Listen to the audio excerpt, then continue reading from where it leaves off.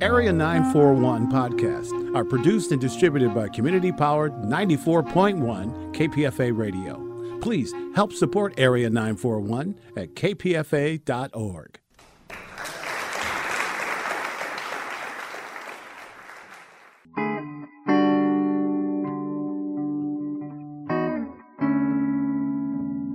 This is the Area 941 Radio Walensky podcast. I'm your host, Richard Walensky. We're talking about books, about theater, about film, and sometimes about politics. Most of these interviews were originally conducted for KPFA's Bookwaves program and its predecessor, Probabilities. Joyce Carol Oates is one of America's greatest writers and one of its most prolific. Over a career that spans nearly 6 decades, according to Wikipedia, she's written 58 novels, and according to Goodreads, she has had 116 books published. She's been a finalist for the Pulitzer Prize for Fiction 5 times and has been nominated and won many other literary awards. Among her best-known works, and perhaps her magnum opus, is Blonde, one of the Pulitzer finalists and a nominee for the National Book Award. This epic novel from 2000 is a retelling of the life of Marilyn Monroe and is soon to be a motion picture starring Ana de Armas. On May 3, 2000, my late co-host Richard A. Lupoff and I interviewed Joyce Carol Oates about Blonde and about her career. This wide-ranging conversation was one of the last analog recordings we made and has not been heard in 20 years. Blonde, it's a mixture of fact and fiction, as are many books, but it seems to move into a different direction. It is not quite a docudrama because it's more novel than that, and yet many of the characters are quite real, and some of them are quite alive at this point. So I'd like to start by asking you about stretching the boundaries between fiction and nonfiction, and more specifically, how far can you go, do you think, with using a particular biography as a fictional iconography? Well, I think it's a very good question. It's very provocative. And for those of us who are interested in the theory of literature, it is very stimulating. Basically, I wanted to write a novel about the private life of someone we think we know as Marilyn Monroe. And obviously, I'm looking at a mythic American cultural icon and wanting to get beyond that or beneath it, and also dealing with the person who becomes this icon. So I was really focusing upon the phenomenon of a private and almost ordinary or average human being in America to whom celebrity comes fairly soon in her life. And that would seem to me that if this happened to us, there would be an element of the surreal and even the hallucinatory, that things would happen to us that had a quality of almost of the Alice in Wonderland. So the novel is basically somewhat experimental. And when real people enter into the orbit of Norma Jean Baker or Marilyn Monroe, many of them have the cast of a somewhat mythic definition. For instance, Joe DiMaggio doesn't appear in the novel as himself, but he's the ex-athlete. Arthur Miller doesn't appear in the novel as himself. He's the playwright. And John F. Kennedy is mythologized as the president. So it both is and isn't a realistic novel. There's a film that came out several years ago called The Goddess, which is, are you familiar with the film? I've seen, I've heard the title, and I mean to see it, but I didn't see it yet. Okay, because it deals with many of the same themes. But it's not really Marilyn Monroe. It's sort of a generic. It's a generic individual. Yes. And what's Kim Stanley plays the character, and what's astonishing is that creating a sex goddess out of an individual who physically is not attractive is kind of a jump, because she wasn't that attractive at the time. So it's kind of an interesting.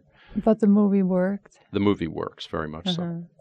The question that is, I think, unavoidable is whether Norma Jean Baker or Marilyn Monroe was totally a victim, or was she in some sense responsible for herself, or yet a third possibility, did she really exist at all? Norma Jean Baker obviously existed, and we have our various projections and interpretations of her. If you look at the actual history as evidence in the biographies, you can see that she was a very yearning and hopeful girl, deeply insecure.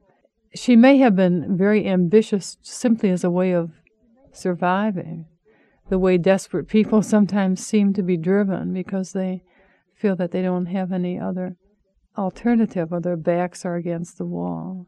In boxing sometimes, and I've written a book on boxing and I know a few boxers, but in boxing sometimes a young athlete will feel that every time he climbs into the ring he's fighting for his life.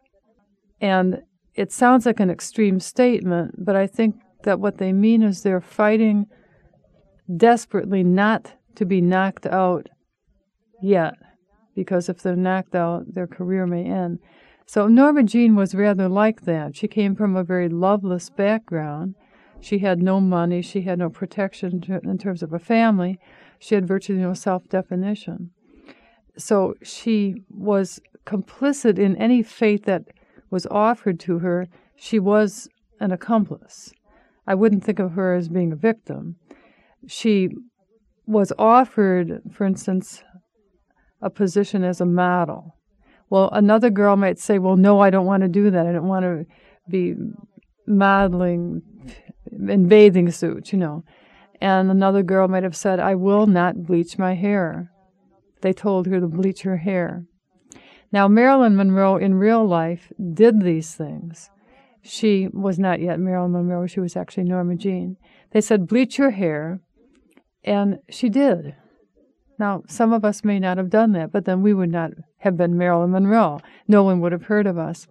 Overnight, after she bleached her hair this very synthetic color, overnight she became the most sought-after model in her modeling agency.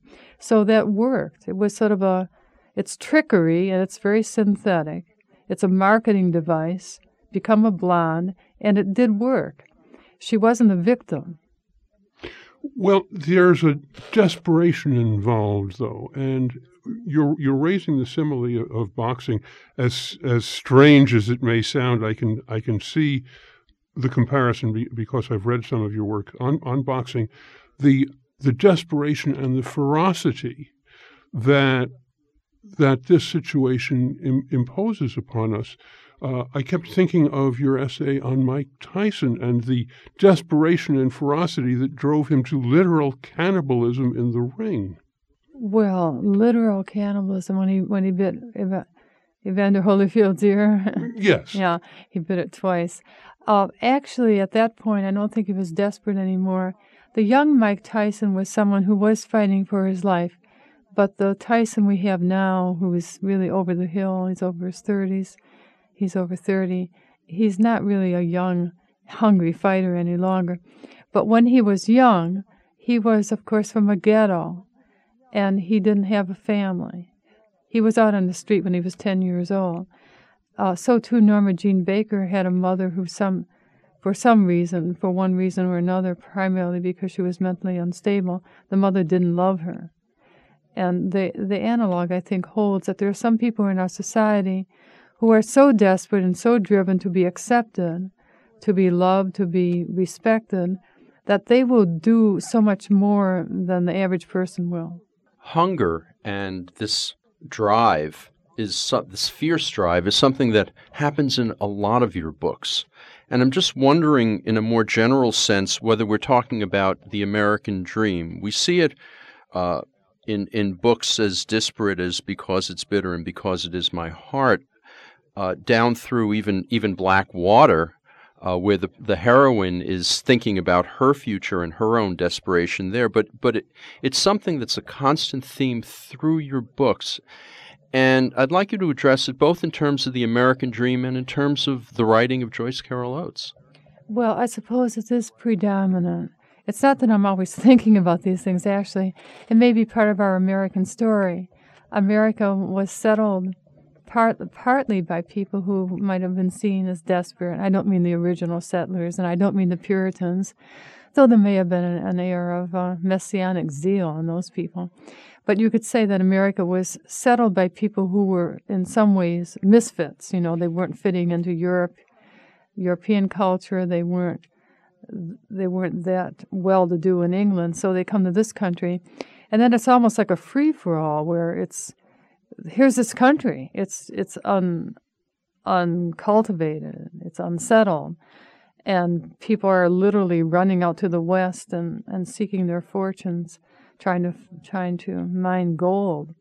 So there's something special about the United States as a phenomenon in history that it does seem to embody these characteristics we associate with Darwinian evolutionary theory. Let's think this survival of the fittest and natural selection, rather more than a society more settled like England, where there's a very definite class structure. You have the desperate characters coming out of desperate situations, but then you've got, particularly in Blonde, the reverse. The wealthy character who doesn't know what to do with themselves. And in particular, I'm thinking of the characters you called the Gemini, Charlie Chaplin Jr. and Edward G. Robinson Jr. Well, they weren't really wealthy. They were the sons of quite well-known fathers, but the fathers weren't very generous with them.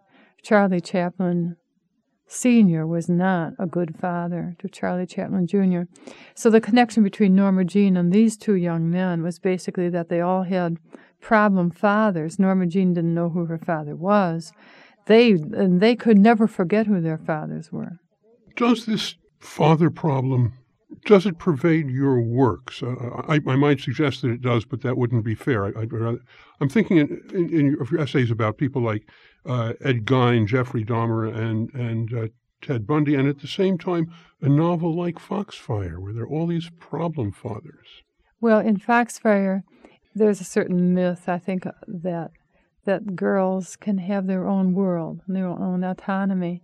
I thought of Foxfire as rather more of almost like a ballad or a folk tale, that the girls can create a society that's autonomous, and it's sort of vis-a-vis and antagonistic to men. And many of the fathers don't exist, and they're just not. They're not there. You know, they're gone from the families. So the girls have to embody masculine traits in themselves. Did you feel, or did you intend that there should be a sort of dreamlike quality to Foxfire?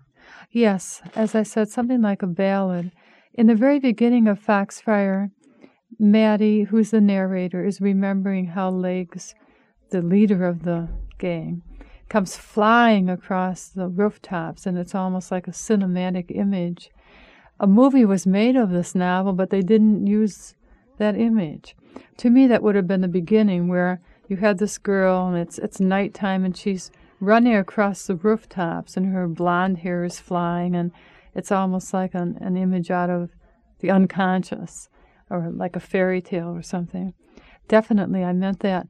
But then as the novel goes on, it gets more realistic, and the girls are confronting real people. Like they meet some men, in one case a father of a classmate, and he's a real person. He's actually kind of nice, but they think he's the enemy, and they can't see that this nice man is nice, you know, and they cause him to die. They almost caused his death.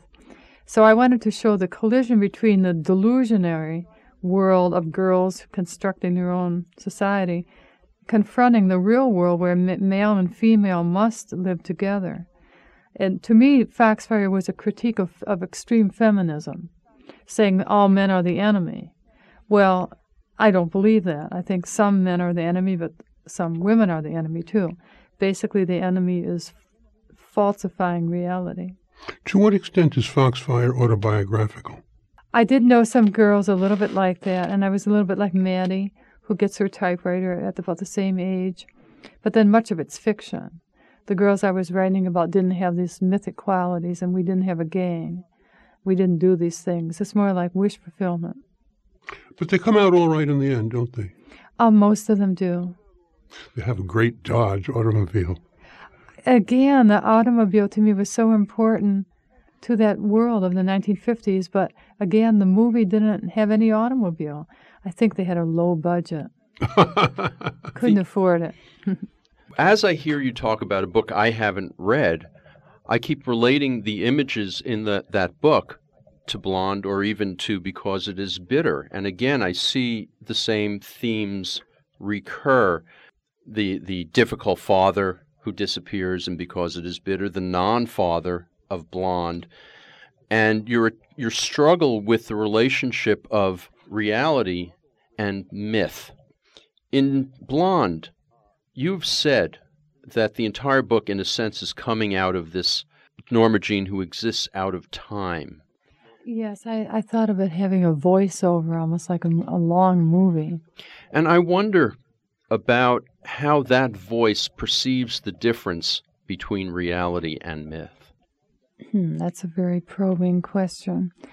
It may have been that I imagined a perspective that was timeless, as if having passed out of her mortal body, her spirit is somehow able to brood upon past and near present. And so she can look upon her earliest life and with her memories with her mother and the search for the father. It's almost as if we might have a spirit independent of the body. And I'm not meaning to be mystical or especially religious about this, but it is quite possible, that somehow we transcend the body and we can look into the deep past. So basically there's no time element in Blonde because it's all one time. But then, of course, most of the novel does respect chronological order. Well, the reason I'm driving at that is because since you deal with the iconography and the myth of the ex-ball player, the playwright, the Gemini, her main companions in the course of the book, as well as just focusing on individual movies, wouldn't a spirit in that sense only deal with those major themes rather than the lesser ones if you're looking back on a life like that? Well, I think we look back upon our lives sometimes when we're just in a state of meditation and we see how we were so compelled to take very seriously things that in retrospect were very insignificant. It's like we don't really know what's important at the time. We can be overcome by a trivial thing. When I was reading a biography about you titled Invisible Writer, yes, there was mention of how you, Joyce Smith, perceives Joyce Carol Oates as this other entity, and perhaps even Rosamund Smith as this other entity. And I was thinking about that in relation to Blonde, where Marilyn Monroe is a minor entity in the life of Norma Jean. Well, that's true. She's a minor entity at first, and then she becomes something that's almost suffocating and overwhelming. But she never is Marilyn Monroe. It's this act. Yeah, I think that's true. It's the way she's perceived. Well, it's a question, I think, of how one defines oneself. Obviously, when we're very young, we have our names that our parents have given us, and probably we retain that identity throughout our lives. What I'm driving at here is, who am I talking to? Am I talking to Joyce Carol Oates, the icon? Am I talking to Joyce Smith, the person? Well, let's say there's no icon. Icons don't exist. An icon is a statue or a poster or a face on a cigarette box, Basically, that's a brand name. So you can't talk to an icon. And the person who stands in for the icon may be kind of embarrassed or amused or whatever. If Norma Jean Baker could see her own image all over, the image of her at the age of 26 when she was in Gentlemen Prefer Blondes, this is the one that's all over. She would now be about 71 or 73 years old, and she would look upon this and probably just laugh and say, well, did I ever look like that? Probably not, because I was airbrushed and they fixed my hair and they took 1,600 photographs to get that one. No, you're basically talking to Joyce. You could just call me Joyce, and I'm a person who's been around for quite a while. I do have the same personality basically that I had when I was 12 or 11 or probably 5. certainly the same personality I had when I was 16, 21. So I think we have a persistent quality of personality that goes through our entire lives. And sometimes even in families, there are mannerisms and habits of speech and just the way you hold your head. You'll see it in the whole family. And one person has it throughout his or her entire life. So Norma Jean, when she was 5, 6, 10, 11 years old, is basically the same person who will have to deal with the overwhelming phenomenon of being, quote, Marilyn Monroe when she's in her 20s.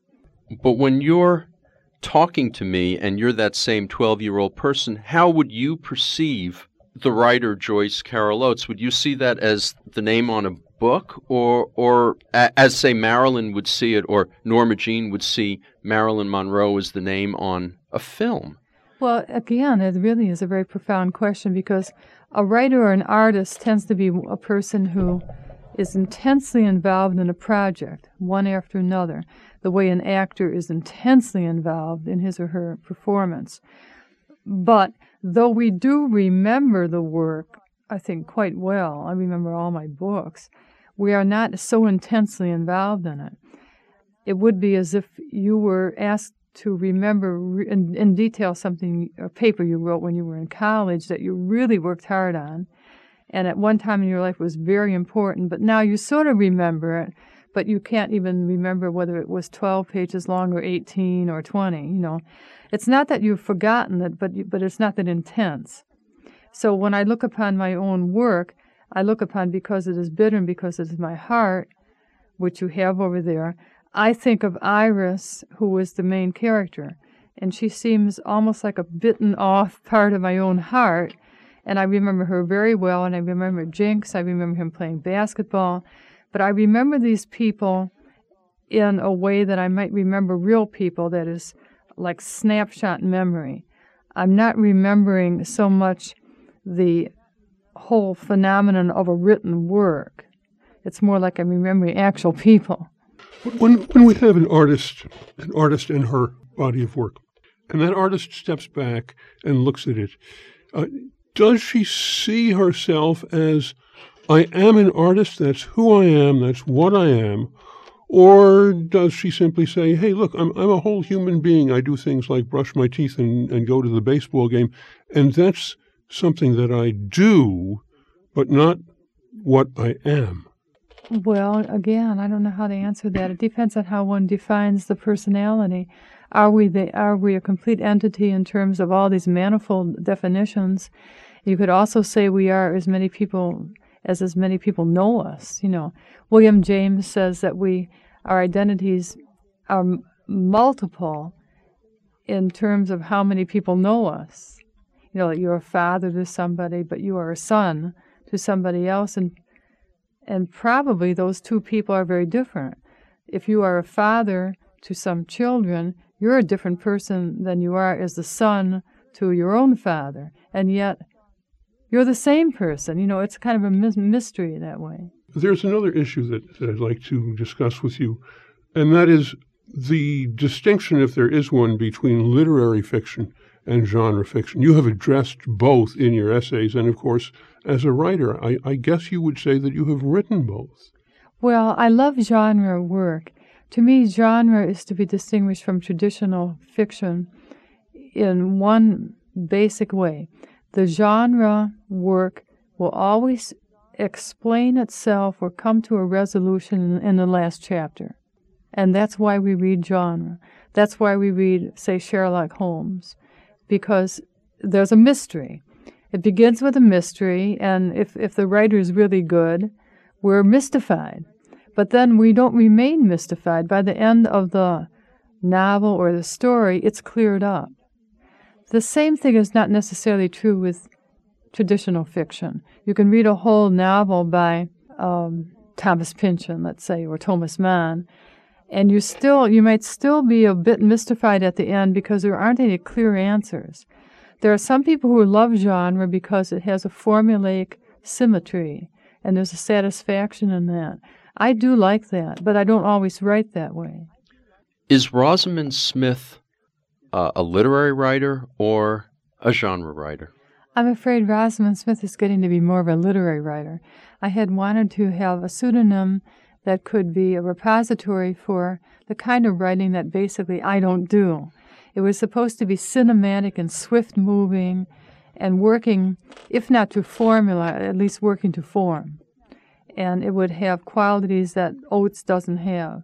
Swiftness and relative superficiality is not the best word. I don't really mean that, but a narrative that moves swiftly along like a speedboat across the water, rather than going more slowly like a heavier vehicle, which is more like what Oates does.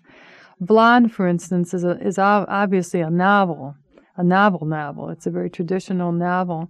It's a postmodernist and experimental novel. It's psychologically realistic, and it's not really in any way a genre work because we don't know clearly how the mystery turns out. But I've written other works in which there are murders, there are deaths that seem mysterious, and then people in the novel seek to find out the truth, and by the end of the novel, they and the reader have found out the truth. And so that was supposed to be the Rosamund Smith novels. But they've gotten longer, I'm afraid, and they've gotten more poetic. So I was thinking of actually choosing a new pseudonym and going back to a more spare style. You recommend that? I keep thinking of Joyce Lovecraft or Joyce Chandler. Well, Lovecraft had the same problems. He was just too ornate. I mean, he's a wonderful writer, but very poetic, and he wasn't moving as swiftly along, let's say, as Edgar Allan Poe or Stephen King, and that's why he didn't make very much money with his work. What about Anne Rice? I haven't read Anne Rice. I know she's very detailed. She does a lot of research. I haven't read her, actually. When you're involved in a book, whether it be Rosamund Smith, whether it be a collection of short stories, but more when you're writing these novels, the word often used to describe you, and maybe it's your own word, is obsessive. You get caught up in it to such a great degree. How do you deal with that obsessiveness in terms of the rest of your life? I think writing Blonde was the most extreme experience in my life, and I don't intend to repeat it. It was obsessive, partly because I identified with Norma Jean and in many ways, some of them somewhat personal. Also, Norma Jean was very much like girls with whom I went to junior high school, girls I remember from the past who were from broken homes, who were rather like the young Marilyn Monroe. They were so eager to be pretty and to be pleasant. They wanted to get married. They wanted to have babies, as Norma Jean did. In a way, it was almost an accident that Marilyn Monroe emerges out of Norma Jean, because what Norma Jean really wanted was to be a housewife and mother. I keep thinking of that obsessiveness that you have. You make a comment in a written piece that this book was an attempt not to look at her, but to actually be her. That's the way it became. And so if you read the novel, you actually become Norma Jean, and then this bizarre celebrity starts to happen to you. At first it's like a glimmering in the future at the horizon, and you think, oh, well, it's not going to be real. Norma Jean says, well, I don't really look like that. She's shown these beautiful still photographs of herself, and she says, well, but I don't really look like that. And the photographer says, no, you don't look like that, but it doesn't matter because the photograph looks like that.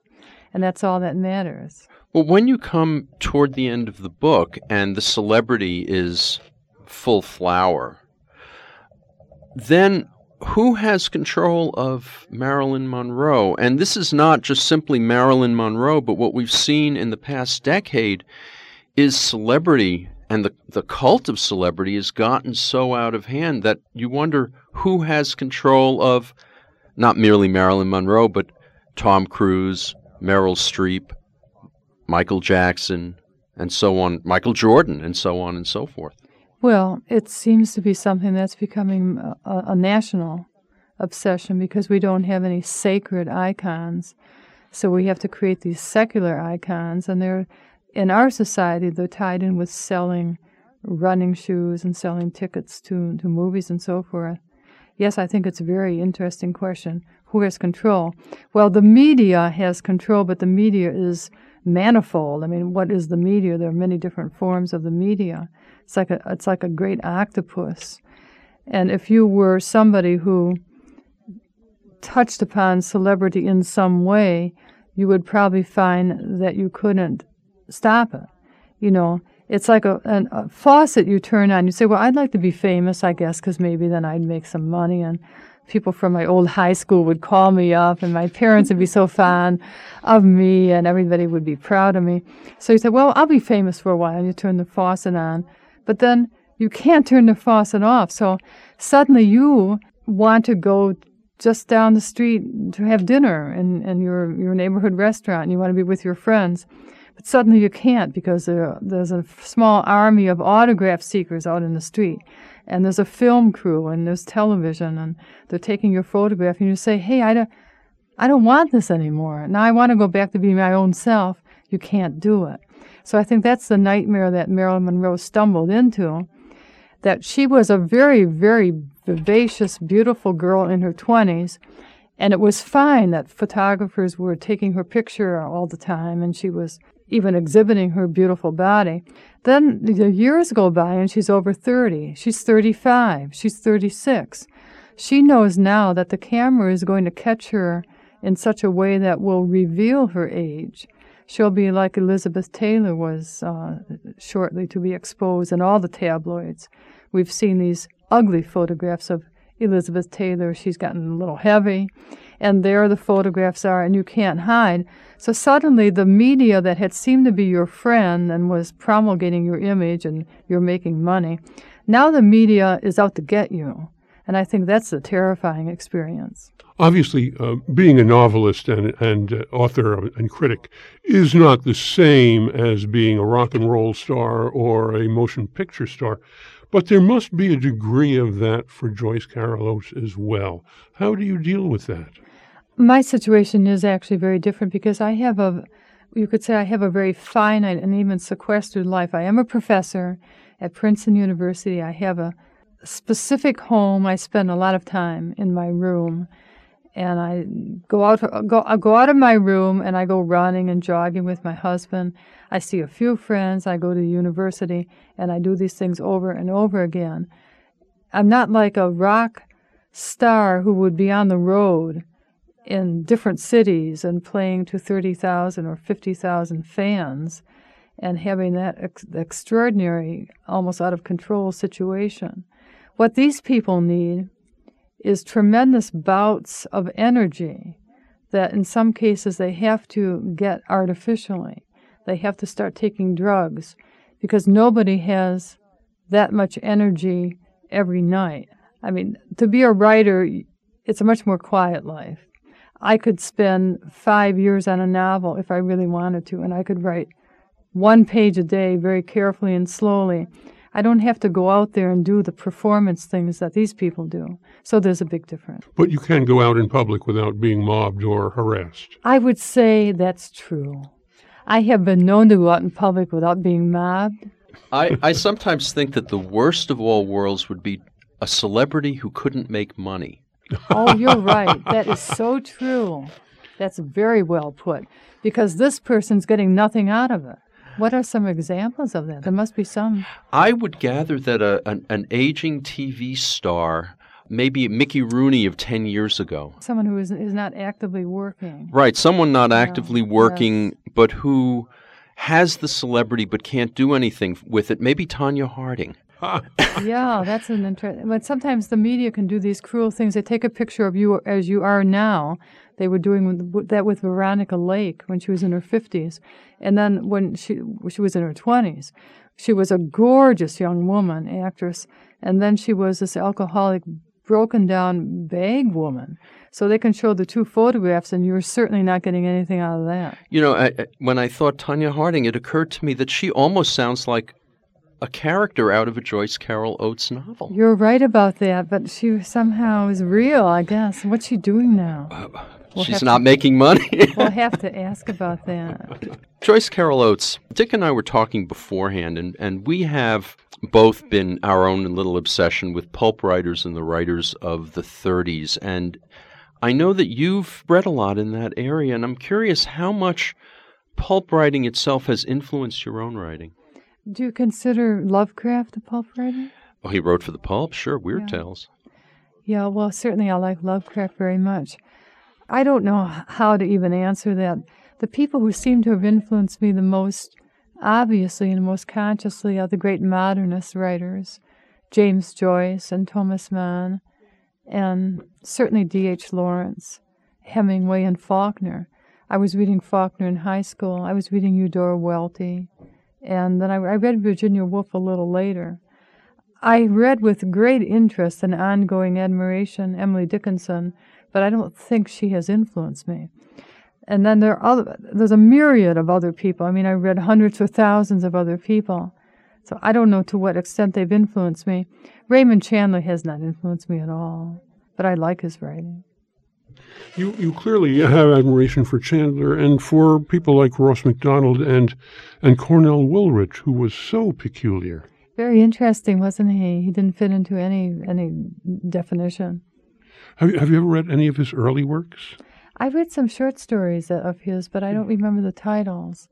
They always seemed very special and strange, and, as I say, not fitting into any genre definition, really.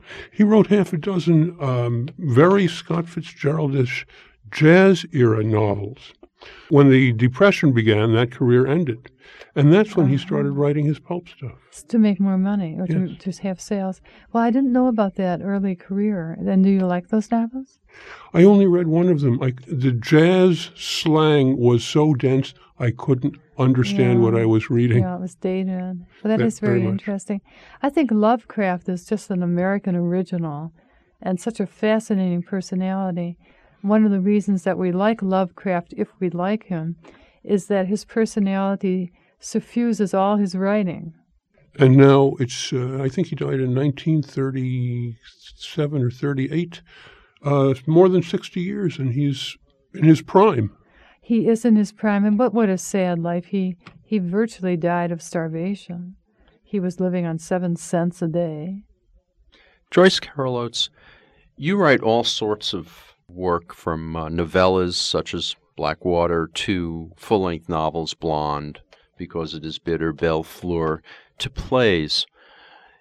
First, how do you determine what form a work is going to finally be in, number one? And number two, is there any form that you prefer?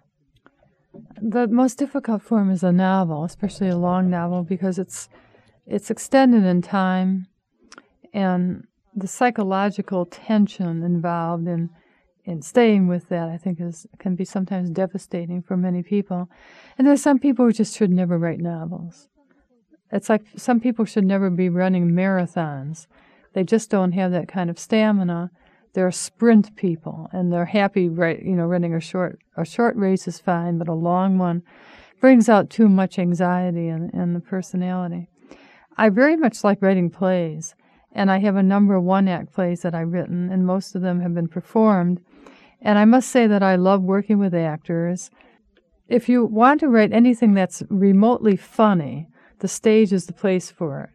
It's a communal situation. People are apt to laugh in the theater. When people are all alone reading a novel, it's possible they may smile, but almost never laugh out loud.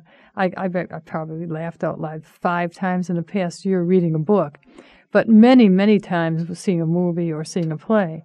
And so if you're in a somewhat lonely or melancholy state in your own emotional life, working in the theater is absolutely the answer. It's a solution. Have you ever thought about getting to Broadway? Well, Broadway now means mega musicals. We're talking like millions and millions of dollars. Most of the people I know who write plays don't think about Broadway. You think about off-Broadway. I have had plays off-Broadway. And there's a cycle of one-act plays called Miss Golden Dreams about Marilyn Monroe that will be premiering at a contemporary American theater festival. Then what is the relationship between Blonde and the short one-acts? Plays? Well, as I was writing the novel, there were so many scenes that seemed to me very dramatic. And I kind of branched off, and I wrote them as if they were dramatic scenes, like cinematic scenes. and then I recast them into plays as I was writing the novel. Then when I was all done with the novel, I went back and I took out a few things that are not in the novel, but they're in plays. Like one scene, Marilyn Monroe is in New York City. She's fled her marriage. She's finished with her marriage to the ex-athlete. She's doing a reading performance that evening of Uncle Vanya by Chekhov, and she's with her director. And it's just two characters in the scene. I took that out of the novel and put it into play form. It sounds, from what you're saying, that in a sense you've answered my first question, which is that the story itself tells you what the form is. That's right. I guess I felt that some scenes were so inherently dramatic that I didn't even want to put them into the novel, because the novel is not a form where you want a lot of dialogue. I do have a lot of it in Blonde, but what you do with dialogue is basically you give it to actors and you let the actors perform it. When you're working on a regular novel, as opposed to Blonde, something which just goes from your imagination, you could take the characters and do with them what you will. You can create it so that there's never any manipulation that's visible on the part of the author. In dealing with Blonde, however, did you ever feel trapped by her life? I was definitely trapped by her life. I dropped out many really disturbing and somewhat sordid things I don't have in the novel. I know the novel's been criticized because it's sordid, but believe me, there were things I didn't put in that were much more disturbing. I really didn't want to go there. I sort of indicate or I hint at these things in passages, but I don't dramatize them. When you're writing a novel, you choose what to dramatize and what to summarize. And basically, that's the pacing of the novel. You can't dramatize everything in a novel. Some of it has to be summarized and it's just mentioned. And in a typical novel of the 20th century, some things are dealt with symbolically. For instance, I don't have all the foster homes that Norma Jean was actually in. I chose to write about one foster home, and I made it fictitious, actually. But I wanted it to seem to suggest the others. It was said in the biographies that probably Marilyn Monroe was molested in one of her foster homes when she was quite a little girl. Now, in my novel, she's not molested, but she's psychologically vulnerable in a way to these people because she actually loves them. She loves her foster mother, and she's very fond of her foster father, and then they expel her. So I'm taking a situation from real life and radically distilling it. Instead of 5 or 6 foster homes, only one. This situation that you've just described brings us back to the question of what is truth and other such very minor issues. And in fact, I believe you have an essay called Truth in Fiction, or was it Fiction in Truth? Something like that. The New York Times invited me to write about that. Well, how do you deal with that? As I was reading both Blonde and, in fact, more recently, just this morning, finished reading Blackwater, I kept thinking of a variety of books by a variety of authors. I suppose maybe Capote's In Cold Blood was the master source of the nonfiction novel, a term which I despise, but there it is. And then we get things like the films of Oliver Stone. I've known people who came out of seeing JFK and thought that it was a strict documentary and were appalled when they were told, there are things in there that are not true. Yes. It's very amorphous. I don't know what the answer is about this. Some people feel that art should be very moral, and that it has a duty, so to speak, to hold a mirror up to life, that it should be a factual representation. Other people feel that art can be fantastic and very subjective and can deal with the surreal and the Gothic and the hallucinatory. These are two more just radically different ideas. I do feel that there's an argument you can make that art should be moral, but at the same time, I suppose ultimately I would say that art has to just answer to itself. Well, you say that these are radically different ideas, and yet they do merge in such works as some of your own. Well, I always have a moral position. I felt that in writing Blackwater, I was writing about a situation inspired by Chappaquiddick Obviously, sure. of July 1969. but I was not literally writing about it. I would change details here and there. I wanted to write about the situation, an older man in power, a very attractive man in politics, a younger woman who's throwing her life like dice. She's shaking the dice of her life to see whether she can have a love affair with this man. And the fact that it really happened is the starting point. It's not that I'm writing a journalistic account of it, so it's really, in a way, just using it as symbolism. Joyce Carol Oates, now you've written Blonde, and your obsession to some degree is over. Where do you go from here? I'm working with these plays, and I'm certainly, like all playwrights, I can't wait to see the first rehearsals because then I can do some revisions. I love to revise, and I'm very interested to see what my director, Ed Herendeen, has done in terms of casting. Who would he have chosen to play Marilyn Monroe? That's what I'm wondering. What about your motion pictures? There have been a number of them. Not very many, really. I wasn't involved with them. The most recent one is called Getting to Know You, directed by Liz Ann Schuyler, and that will have an opening in New York in June, actually. And it has appeared at film festivals around the world. It won a prize in Italy, and it was at Sundance. And that is a fairly faithful representation of three stories melded together. But other films made from novels that might have been very different from the original work. They've been just very, very fictitious. What about that one with Laura Dern? I just stumbled across it Talk. recently. Yeah, Yes. yeah. How did you feel about that? Well, again, it's very different from the story. It has a different title, and it's much longer. The short story would only have been like a 15-minute movie, but this is a full feature film. So the screenwriter, Tom Cole, added a good deal. I feel it's autonomous. It's like it's over there, and the book or the story's over here, and that they don't need to be compared. But obviously, Smooth Talk has a happy ending, and my story doesn't. So that's a major difference. You clearly feel a certain distance from these films, and for good reasons, which you've indicated. Do you feel a connection once you've written a book and it's gone out? Now, you say that the obsession is not there anymore, but do you still feel connected with something you wrote a year ago, something you wrote 20 years ago? I do. I feel the connection with the people, with the characters. That's a strange thing. It's as if I'd known them. Now, I know that I invented them and I wrote them.